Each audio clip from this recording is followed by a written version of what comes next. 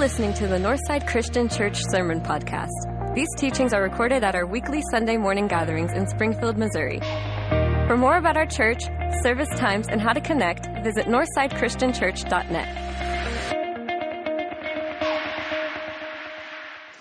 Well, Northside, I want to start today by playing a game with you. And I'm going to give a phrase, and I want you just to finish the sentence, finish the phrase. I think you can do this. Just shout it out. Let me hear you. I think you can do this. Here we go. Finish this phrase. 80. Oh, that was good. All right, yeah. I have a... There's no place like... Oh, say, can you... Okay, you nailed it. Give yourselves a hand for that. Here's the reason you're able to do it. We share the same historical context, don't we? We've been through the same classes. We've been through similar history. We've listened to similar songs. We've listened to similar movies or watched similar movies. We've read similar books. The cultural phenomenon around us, we have been a part of that. There's not a huge gap in our communication. I'll give you some more examples of this. If I say 7-Eleven, what are you thinking about? Working, okay. Slurpee, I'm sorry, yes. I actually have that in my notes. That's what I think about. Slurpee. Or gas station, right? But if I say 9/11, you think of something very different. If I say every good boy does fine, some of you are thinking that I'm talking about the behavior of boys. Those of you who are into music, here's the question. Am I talking about the treble clef or the bass clef? What? Yes, treble clef. Okay, good. Yeah, some of you are like, what? If I said good boys do fine always, now I'm talking about the bass clef.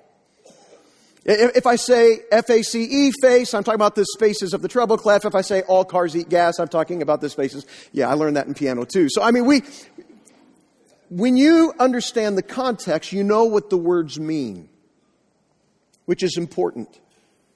When you're in the same culture, there's just a smaller gap in communication. But the opposite's also true. When you're not in the same culture and you don't share the same history, the communication gap gets much bigger. There's room for misunderstanding, assumptions, misinterpretations. Why is this important? Why does this matter? Because in the year 2022, we have challenged you as a church to read several chapters of the Bible every single day, and to pray a psalm every single day, and to watch some short animated videos throughout the week that help you to engage with the Bible in a significant way. And so many of you are doing this, and we are excited about it. The momentum is building. And even this week, I know after Mary talked to us about the Bible Is app and some ways to listen to Scripture to help you through it. I've just been hearing more and more and more people in our church who are actually listening to the Word of God. And some of them, they've chosen to do that because they've read it maybe several times, but they've never listened to it. And it's adding a whole new dimension to their faith walk. I know several of my small group are doing that, have been talking about that, and it's added meaning to their lives.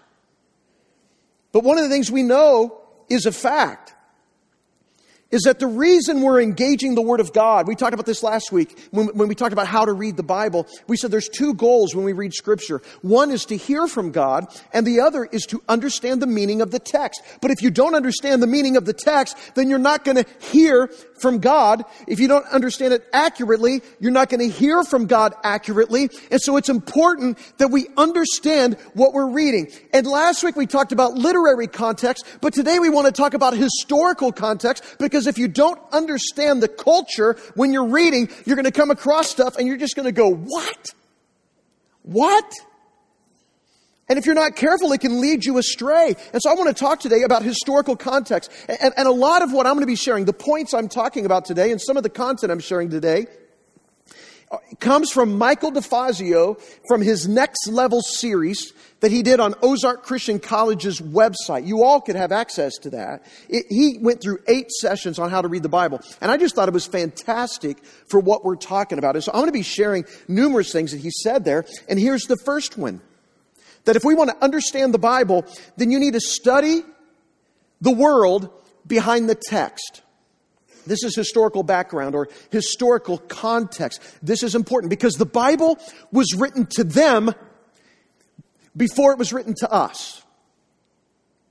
And we need to discover what God was communicating to them to help us understand what God is communicating to us. And we just know that there's time distance and value distance and narrative distance from all of these stories. But if we understand the world behind the text, then it will bring better clarity to the meaning of the text. And let's just be honest, there's some really strange cultural things in the Bible that you guys, if you're doing this with us, you've already read about some of these. Like when Abraham told his servant to go find a bride for his son. And his servant said, okay, I'll do it. And he said, okay, here, put your hand under my thigh and make a promise. Under my right thigh. You know, I just came back late last night from the Kingdom Men conference.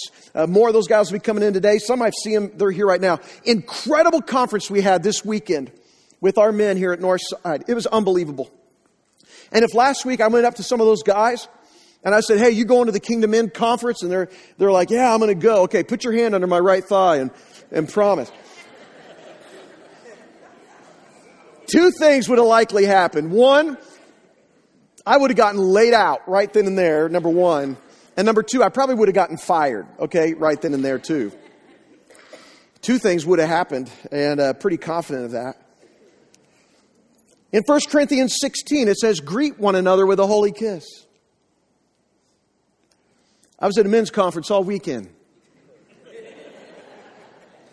And you know what? There were handshakes. And there were even some arms around the shoulders. You know what? There were even some hugs. Not one kiss. There was not one kiss like all weekend that I saw. Again, had I done that, same outcome. If you don't take into account the historical, it's just, you're going to misunderstand the Bible. So how do we understand the world behind the biblical authors? And the Bible says, well, when you're looking at historical context, look at people. Look at the people and ask the questions, who is writing? What do you know about the person that's writing the text? But also, what do you know about the original audience that's receiving the text? And a great example he gives us from the book of Philippians. Paul is writing the book of Philippians while he's in prison, likely in Rome. There's some debate about which imprisonment he's in when he's writing the book. But this New Testament book written by Paul to a group of Christians in the town of Philippi. And Paul is telling them repeatedly in the book of Philippians to pursue unity, to be one, and to pursue unity. And it kind of leaves you going, you know, why is he talking about unity so much? Like they need to be one. Well, look at the people. Look at the people in the story. Well, if you go back to the book of Acts, which is the history of the early church, you read the account when Paul goes into Philippi.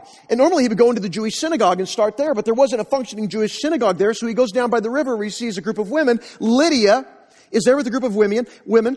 She's a dealer in purple cloth, which means likely she's wealthy. She's the leader of her household. So she's a prominent figure in this community. And her name is Lydia. And so she is a believer. And then he meets a slave girl who is possessed by a demon and whose owners are using her to make money by doing fortune telling through her. And when Paul sees her in slavery, he casts that demon out of her in the power of God, and she's freed. And the owners are infuriated because she can't be a moneymaker for them anymore. She has nothing.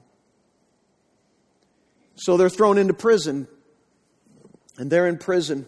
There's a whole series of events. But a Philippian jailer from that Roman colony comes to know the Lord in prison. You have a jailer. You have a slave girl. You have a middle-class jailer. You've got a slave girl with nothing. And you have probably a pretty prominent high-class woman. And they're in the Philippian church together in this Roman colony, which may be why Paul writes in Philippians 2, 1 through 4, he says, therefore, if you have any encouragement from being united with Christ, if any comfort from his love, if any common sharing in his spirit, if any tenderness and compassion, then make my joy complete by being like-minded, having the same love, being one in spirit and of one mind, and do nothing out of selfish ambition or vain conceit, rather in humility, Consider others better than yourself, above yourselves, not looking to your own interests, but each of you to the interests of other. You're no better than anyone else. You shouldn't value anyone else over anyone else. You should love each other. You should be united in Jesus. You should be one in Christ. And when you look at the historical context of Philippi, you even realize that Philippi is populated by Roman soldiers. That these guys have been promised, it's a Roman colony, but they've been promised land if they would fight in Rome's wars. And so when they had victory and they won the wars and they were getting to this retirement age, some of them were sent to Philippi to land, to occupy that land. So you've got these soldiers. You've got Roman soldiers who had fought in these battles who have this patriotic feel for Rome. And then Paul writes in Philippians 3:20 to the church and he says, but your citizenship is in heaven. And we eagerly await a Savior from there, the Lord Jesus Christ. And in a Roman colony that had a great patriotic feel, he says, your allegiance is first and foremost above any and everything else. It is to the kingdom of God. It is to your Lord Jesus Christ. It's not to the emperor, and it's not to Rome. You've sacrificed, you've bled, you've poured yourself out. But where is your allegiance? Do you know how much Jesus sacrificed for you? And I know that our soldiers, even here, can feel and understand that. They've made sacrifices for country. They have fought for country. They feel the depth of brotherhood and camaraderie. And I think they can understand these words when Paul says your citizenship is in heaven. It's the kingdom of God. That's your primary allegiance. And these words just take on a new meaning and depth when you understand the historical context between who Paul is writing to, which is very different than Springfield, Missouri, in some ways. And then we find similarities. We'll talk about that later. So you look at people, but then you also know the places. Here's just like that. You know the places. When you get to know geography and you see how it fits together, it just gives greater meaning to passages, such as in John chapter 4. When Jesus is in Jerusalem, and the text tells us there, now he had to go through Samaria. Well, if you know the geography of the land, and you know a little bit about the people of the land, this map will kind of show you a little bit here, if you can see this maybe behind me, but Jerusalem, which is down here below, he had to go, you had Judea below, you had Samaria, then you had Galilee. And it says he had to go through Samaria to get to Galilee. No, he didn't. I mean, most Jews didn't.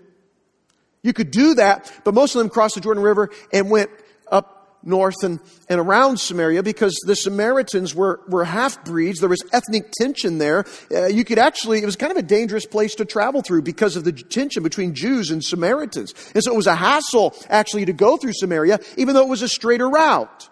And only that, for a Jew, they'd become unclean being in that territory, which had its own hassles of being ceremonially unclean. So they went around. They didn't go through.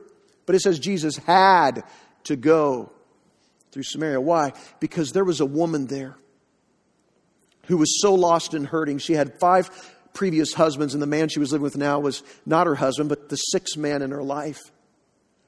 And she needed Jesus. She needed saving. And when Jesus encountered her and she came to belief in Jesus, she went back to the community, and there was a whole community of Samaritans who came to faith and belief in Jesus and to who he was. They needed saving too.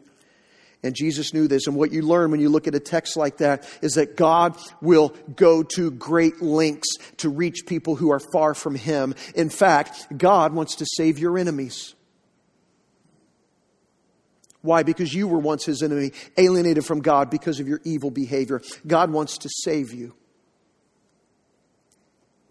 And when you understand the geography, you understand the route that Jesus took. So you know people, and then look at people, then look at the places. And then here, look at customs and habits, because it again will just bring the text to light for you as you read through it. if you understand the observance of the Jewish Passover meal and what everything meant and how it was played out, all of a sudden the fact that Jesus is the Lamb of God that was slain, that a lamb's bones were not to be broken, and Jesus' bones were not broken on the cross, the spear was thrust into his side. To know it had to be a spotless lamb and that Jesus was sinless as the perfect sacrifice for the sins of the world. And you could go on how the blood covered our sins, or it was shed for our sins. I'm just telling you, the meaning bursts forth. When you understand the Jewish Passover, there were 4 cups. And you read when Jesus was having the Passover feast with his disciples, and he said, I will not drink of the fruit of the vine again until I come in the Father's kingdom. And you realize likely that very 4th cup he did not drink. He's waiting to drink it with us in the kingdom of heaven. It just brings meaning of that. When you think about a Jewish wedding and how it was done back then, how the groom would, once the bridal the girl accepted by drinking the cup of wine, the proposal, he would go back to his father's house and prepare a place for her,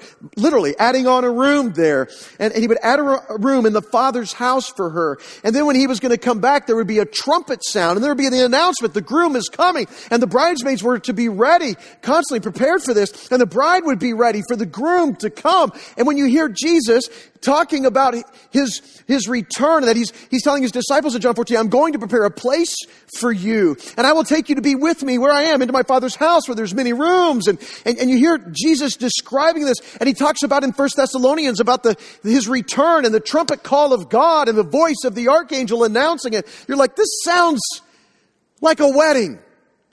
And when Jesus talks about the marriage feast of the Lamb, you realize this is beautiful. This is powerful. And it means something great. Then you read in the Old Testament, don't cook a goat in its mother's milk. Are you tempted to do that? I mean, is that a great temptation that you're facing to do that? You understand the historical context and realize the people around them were sacrificing to their gods, cooking goats in mother's milk as an act of worship. And God is saying, we know that instead of celebrating death, we celebrate life. We gain life from that. The point was God wanted his people to be separate and different from the nations around them. They were to be set apart, distinct. Well, that principle still applies. We're not tempted to cook a goat in mother's milk. But you know what? When the world says take vengeance, Jesus said forgive. You're to be different. When the world says hate, Jesus says you love your enemies. When the world says you take control, Jesus says trust. Whenever the world says get power, Jesus says serve. Don't lord it over like the Gentiles do. You serve. Look different than the world. Peter would say that you're strangers here. The Bible would describe you as a peculiar people. Okay, if you're going to be strange, just be strange for the right reasons. Don't just be weird, okay? Be distinct in that you're a follower of Jesus, and that makes you look very different than the world around you. And so when you look at people, places, customs, it just brings the Word of God to light. And you can find that kind of stuff. If you have a good study Bible, one of the thick ones, you can find good stuff in there. If you've got good commentaries help you do this. Even some Bible dictionaries, not all, but some can help with this. And it may seem like a lot of work, and it does build slowly over time, but it's not as complicated as it seems. That historical context will close the gap between the cultures so you understand what you're reading in deeper ways. So the first one is to understand the text, the historical context. And then here's the second one, the big overarching thing that I'm going to talk about today. That's this. As you engage God's Word, be sensitive to genre. Be sensitive to genre. We often think about this when we're watching movies. There's action and drama and comedy and documentary. And whenever you're watching a movie, it helps when you know what you're going to see, like what genre it is. It helps you to enjoy it more because you know kind of where you are, because you watch it differently. You see it differently. And literature is the same way. You don't read a textbook in the same way that you read Dr. Seuss. And depending on the genre, you read with different expectations and different guidelines. And so the Bible's very much the same way. And so when you look at genre, the first thing, the Old Testament has 5 genres that you can look at. The first one is narrative. You're going to find narrative. Even in the book of Genesis, you've already been reading narrative, where it reads like a story. And it should draw you in. We don't always allow it to do that, but it should. And the reason I want to talk about these genres is just to help us have an understanding. But let me just warn you right now, just like last week, I did this again. Don't let this just be an academic exercise. I think it's the danger of this particular sermon I'm preaching right now, how to understand the Bible. It can seem like an academic exercise. So just remember what I said last week about how we should come to the Word of God with 3 responses. We should go, wow. And then we should go, ow. I see myself in that. And then we should go, how? How do I apply this? How do I do this in my own life? And I want you to think about that even as we think through genres. But narrative are stories. And biblical narratives, they don't always teach a moral lesson. In this story, like in Genesis, so many of these characters, they're showing us how not to live in some ways. Not to live. I mean, almost every example early on in Genesis is a negative one. There's infighting, there's polygamy, there's sibling favoritism, there's jealousy. It's like watching The Bachelor. I mean, it's pretty much the same. But here's what I like about it. It's honest. You know how in the church people feel like sometimes we put on a mask and we try to kind of cover who we are? We're not just genuine and real, which was a huge theme of the men's conference this weekend. It was so awesome. We every single Friday night, Saturday morning, we just had testimony after testimony from guys who were just taking off the mask and telling real stories. And how God's been a part of that story, but real stories. And it was the most moving, powerful thing for those 110 guys that were there. It was awesome. But when you read a narrative, what you realize is God is the hero in these stories, not the people. Abraham, he lied. He wasn't the hero. Moses took things into his own hands. Samson, that was really one messed up dude that God just used. God's the hero. Also, you'll notice that biblical narratives develop characters differently than our modern narratives. The writers of the Bible, they preferred to communicate a lot through very minimal detail. Haven't you read through the Bible? You're just like, man, you wish you knew more. Like, what was their motive? What were they thinking? And the biblical narratives don't really read like that. They don't talk a lot about a person's physical appearance. Our narratives today do. Theirs didn't. So when they did mention it, it was really important. It meant something. So when it talks about Saul being a head taller than everybody else, and David not being able to wear his armor, we begin to realize as we look at Saul how his height matches his love for power status, but how David humbly accepts his low status and lets God deliver him. Esau in the Bible, his hairy body fits his animal-like behavior, his rough, gruff hunter physique. And then Jacob's smooth skin, well, it matches his deceptive, slippery nature. And so by packing meaning with little detail, the biblical stories do a lot in a little space. And those biblical writers, they just leave out some of the things we would do today. So there's narratives, that's one genre, and you'll see those. But here's another one. It's law. And you've been getting into some of that, haven't you, as you got into the book of Exodus, Leviticus, Deuteronomy. And laws, just know this. The purpose of the law was to set God's chosen people apart from the people around them. And here's what God's law did. It actually revealed God in this way. Laws are a reflection of the character of God. So you have the precept and the principle and the person. The precept is the law. And so if the law was do not bear false testimony, that is true because of a principle. And the principle is truth, justice, fairness. And the reason we have a principle of truth, justice, and fairness is because we have a God who is righteous, a God who is just. Why do we have a law about adultery? Because God is faithful. Precept, principle, person. Why do we have a day of rest? Because God keeps the world spinning, not us. Every one of these things points back to God. So the law shows that God is shaping his people, but it also reflects his character. And so we're reading about the laws that God had for his Old Testament people. And even as we're reading that, we know context, that we are now under the new covenant people. So there's moral laws. Those always stand the test of time. But these ceremonial laws that they were going through, that's not true today because Jesus already fulfilled all of those. And then you have things like psalms and poetry. And when you get to those, it's just different. You know, we're used to roses are red, violets are blue, honey is sweet, and so are you. We like the rhyme of poetry. That's not how they really did it. Their poetry was less about how the words sound similarly. It's more about how the concepts relate to one another. And so theirs may say, the Lord is good to me. World is tough, but God is taking care of me. It just read differently. But at a deeper look of even the Psalms, this poetry, we realize this is actually a book of prayer, that we're to pray these things. This is why we're telling you to pray through the Psalms. They're intended as prayers to God. Then you have this other genre in the Old Testament. You have wisdom literature. Proverbs, Job, Ecclesiastes, Song of Solomon. This is wisdom literature.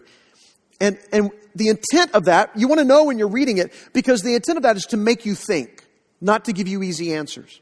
Here's an example that DeFazio gives I like. In Proverbs 26, verse 4, it says, do not answer a fool according to folly, or you yourself will be just like him. When you're talking to a fool and they're arguing and saying a bunch of stuff, don't get sucked into an argument with them, or you're going to look dumb too. You're not going to accomplish anything. It's a dumb argument. The very next verse says this in verse 5. Answer a fool according to his folly, or he will be wise in his own eyes. Wait a minute, I thought you just said don't answer a fool, or you'll be dumb too, you'll get dumber. And then this one says, answer him, or he'll be wise in his own eyes. Is this a contradiction? No, he wants you to think and discern. Discern when is the right time to respond, and when is it the right time to not say anything. So know when to engage and not by applying wisdom. These are general truths, not guarantees. If you read them that way, you're going to be disappointed in God and you won't like the verse anymore. It's designed to make you think. Here's another one, prophecy. That's a genre. When you get into prophecy, and we're headed there as we keep reading through the Bible this year, it's colorful, dramatic, sometimes very figuratively intense imagery. So if a prophet says, God is mad at you, that's not how he says it. He might say, the lion has roared.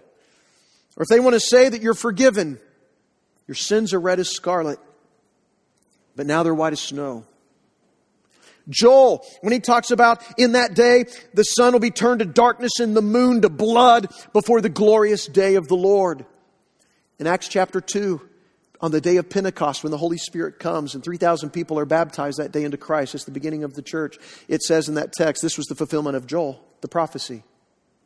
You're like, wait, the moon didn't turn to blood and the sun didn't go dark.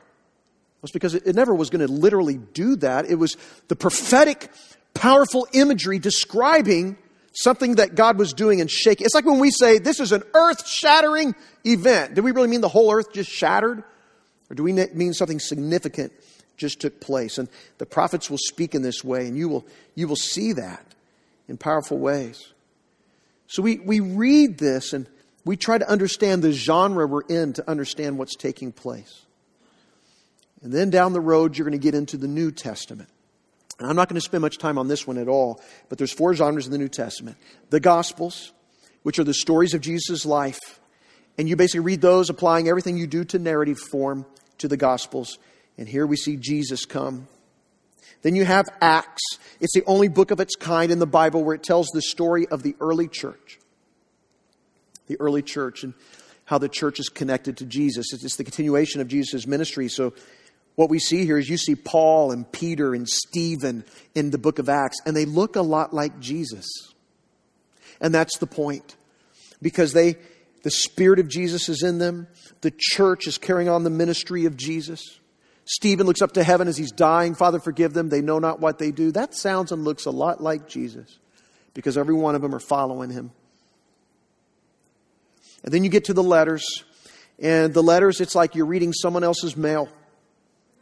And you're reading their mail, and it's like eternal truth that's being applied in real life situations. Most of these letters, of course, are written by Paul. It's practical theology. His letters have a lot of application to life. And then you get to this other genre, and it's apocalyptic genre. It means to unveil. And it's ironic because when you read the book of Revelation, you sometimes feel really lost. And the reason is because we don't use apocalyptic literature. We're not accustomed to this genre at all in our Western culture. It is so foreign to us. It is so weird to us, and yet it is so rich. But even the word itself signifies, you're going to see a lot of symbolic language even in the book of Revelation. I mean, on one hand, you're reading a verse that the mountains are going to be the mountain is being taken out of its place and it's being sent throughout the galaxy. And then in the next verse, the people are hiding behind the mountains. And you're like, wait, I thought they just got sent out of the. And so what's happening? Well, you have to know the author's intent and what the author's trying to accomplish. And so when we're reading apocalyptic literature, we have to read it in that way and understand that even the people who received the letter in Revelation, it was written to real people, churches, they're in Revelation. They understood and knew what the book meant. And so when it talks about locusts that are coming, if we start thinking, I think that's talking about Apache helicopters, like some have tried to say is happening, we're probably missing the point. Otherwise, they wouldn't have been able to understand the book at all. He's telling God's people, things are bad, things are getting worse, but in the end, God wins. And so when we read Scripture, here's what we want to do, church. We want to apply it well. We want to understand these things so that we can use it well, apply it well, so we don't misinterpret it or misuse it. We want to handle it accurately. And one way to think about applying it well is think of a triangle, because when you think of a triangle, at the apex, at the top of that triangle, the distance between the two is the smallest. It's the smallest gap. And when you're thinking about application as you're reading a text, you need to think about what things in this text apply both to the people at the time and to me as well. Directly. So when God says don't commit adultery or don't lust, even as Jesus talked about that applies directly to them and to me. We're talking about the character of God, moral law. It's a direct connection between us. It applies to us both. As you move down the triangle and you get to the middle of the triangle, the space is a little broader. So when Jesus is washing the disciples' feet and he tells them to do the same, and I'm reading that text and I'm like, you know what? I need to start. When people are coming into church through the door, I need to start washing people's feet. Jesus said, do the same. And all of you'd be like, sidestepping. Because culturally, that doesn't apply to our context here in the greater Springfield area. So the principle was, how do we serve others? How do we take a low position like Jesus did? Oh, there's so many ways we could apply that. Maybe as we are picking up trash around the ground of a business. Maybe it's as we visit those that others are not visiting. We go into places other people are not going. Maybe we're cleaning for somebody who's unable to clean. Whatever it is, we can apply that in so many ways. And then the bottom of the triangle is where the gap is the biggest. And so when you read, don't cook a goat in its mother's milk, you might be like, I'm not seeing a direct application there. There may be a broader one in place. And so that really has to do with a culture where people were worshiping other gods and goddesses through this act. What am I tempted to worship in this culture? Money, power, possession, wealth. Okay, the people of God were to burn incense continually in the tabernacle. Well, we don't have that tent of meeting anymore, but it represented the prayers of the saints going up to God. We are told to pray continually. So there's an application there to pray and make it a priority in your life. So in other words, what you're doing is you're distinguishing between degrees of certainty in the application. And so here's the questions up here on the screen for you. You need to ask, what is the text definitely demanding of me? That's where the points a little closer together. What is the text probably asking of me? And then the bottom, what is the text possibly asking of me? 3 questions you can ask as you apply the verse so that you obey it. And if you do, here's the blessing. I'm giving it to you right now. If you understand the text of what you're reading, you will hear from God what God wants you to hear. This is why it's worth it. Because we want to hear from Him. We need a word from Him. We need His Word to wash over us. We are washed with the cleansing of His Word. We need His Word to take root in us. We need to hunger and thirst for that Word of God so it will change us. And brainstorm all the ways that it applies to us, to our marriage, our job, our free time, our parenting, our finances, our friendships, our time commitments. This book has the power to change us in every way if we would submit to it and obey it and listen to it. As Jesus said, he who has ears, let him hear. We want to hear from God. We want to become obedient to God, because our biggest problem is delayed obedience.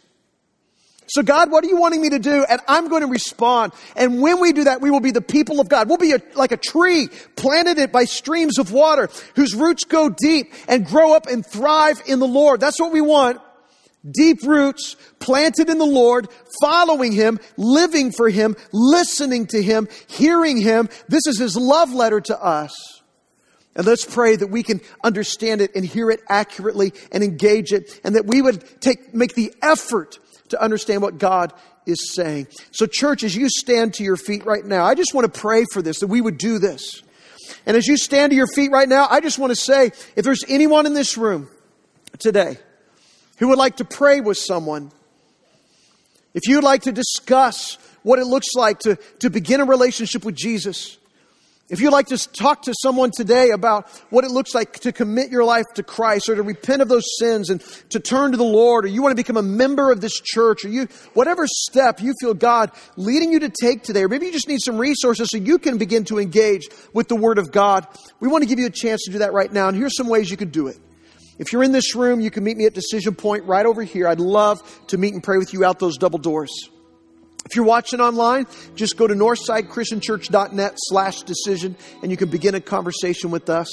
Or if you're in your seats right now, there's a card in the seat in front of you that says a Connect card. You can just fill that out, put it in a box as you leave, and let us help you in the next steps of your journey. And so, Lord, I just pray right now. God, I pray that your Holy Spirit would lead us into truth. Lord, I pray that we would engage your word this week in a powerful way, listening to what you would teach us and have to say. And I pray this in Jesus' name. Amen. Thanks for joining us this morning, Northside. Before you go, make sure you check in and let us know you were here. Text the word CHECK to 417-233-1200. If you want to respond to today's service, you can do that online through Decision Point. If you want to know more about baptism or becoming a member, you can request more info at northsidechristianchurch.net/decision. This is also the place to find out about our life groups, find out what sort of service opportunities there are, or if you just need to get in touch with a minister. And if you're online, you probably use social media too. Make sure you're following along with Northside on our Facebook page, Instagram account, YouTube channel, or Twitter. We are glad that you chose to join us this morning. As we head out for the week, let's make sure we take the love of God with us. Take good care of each other, Northside.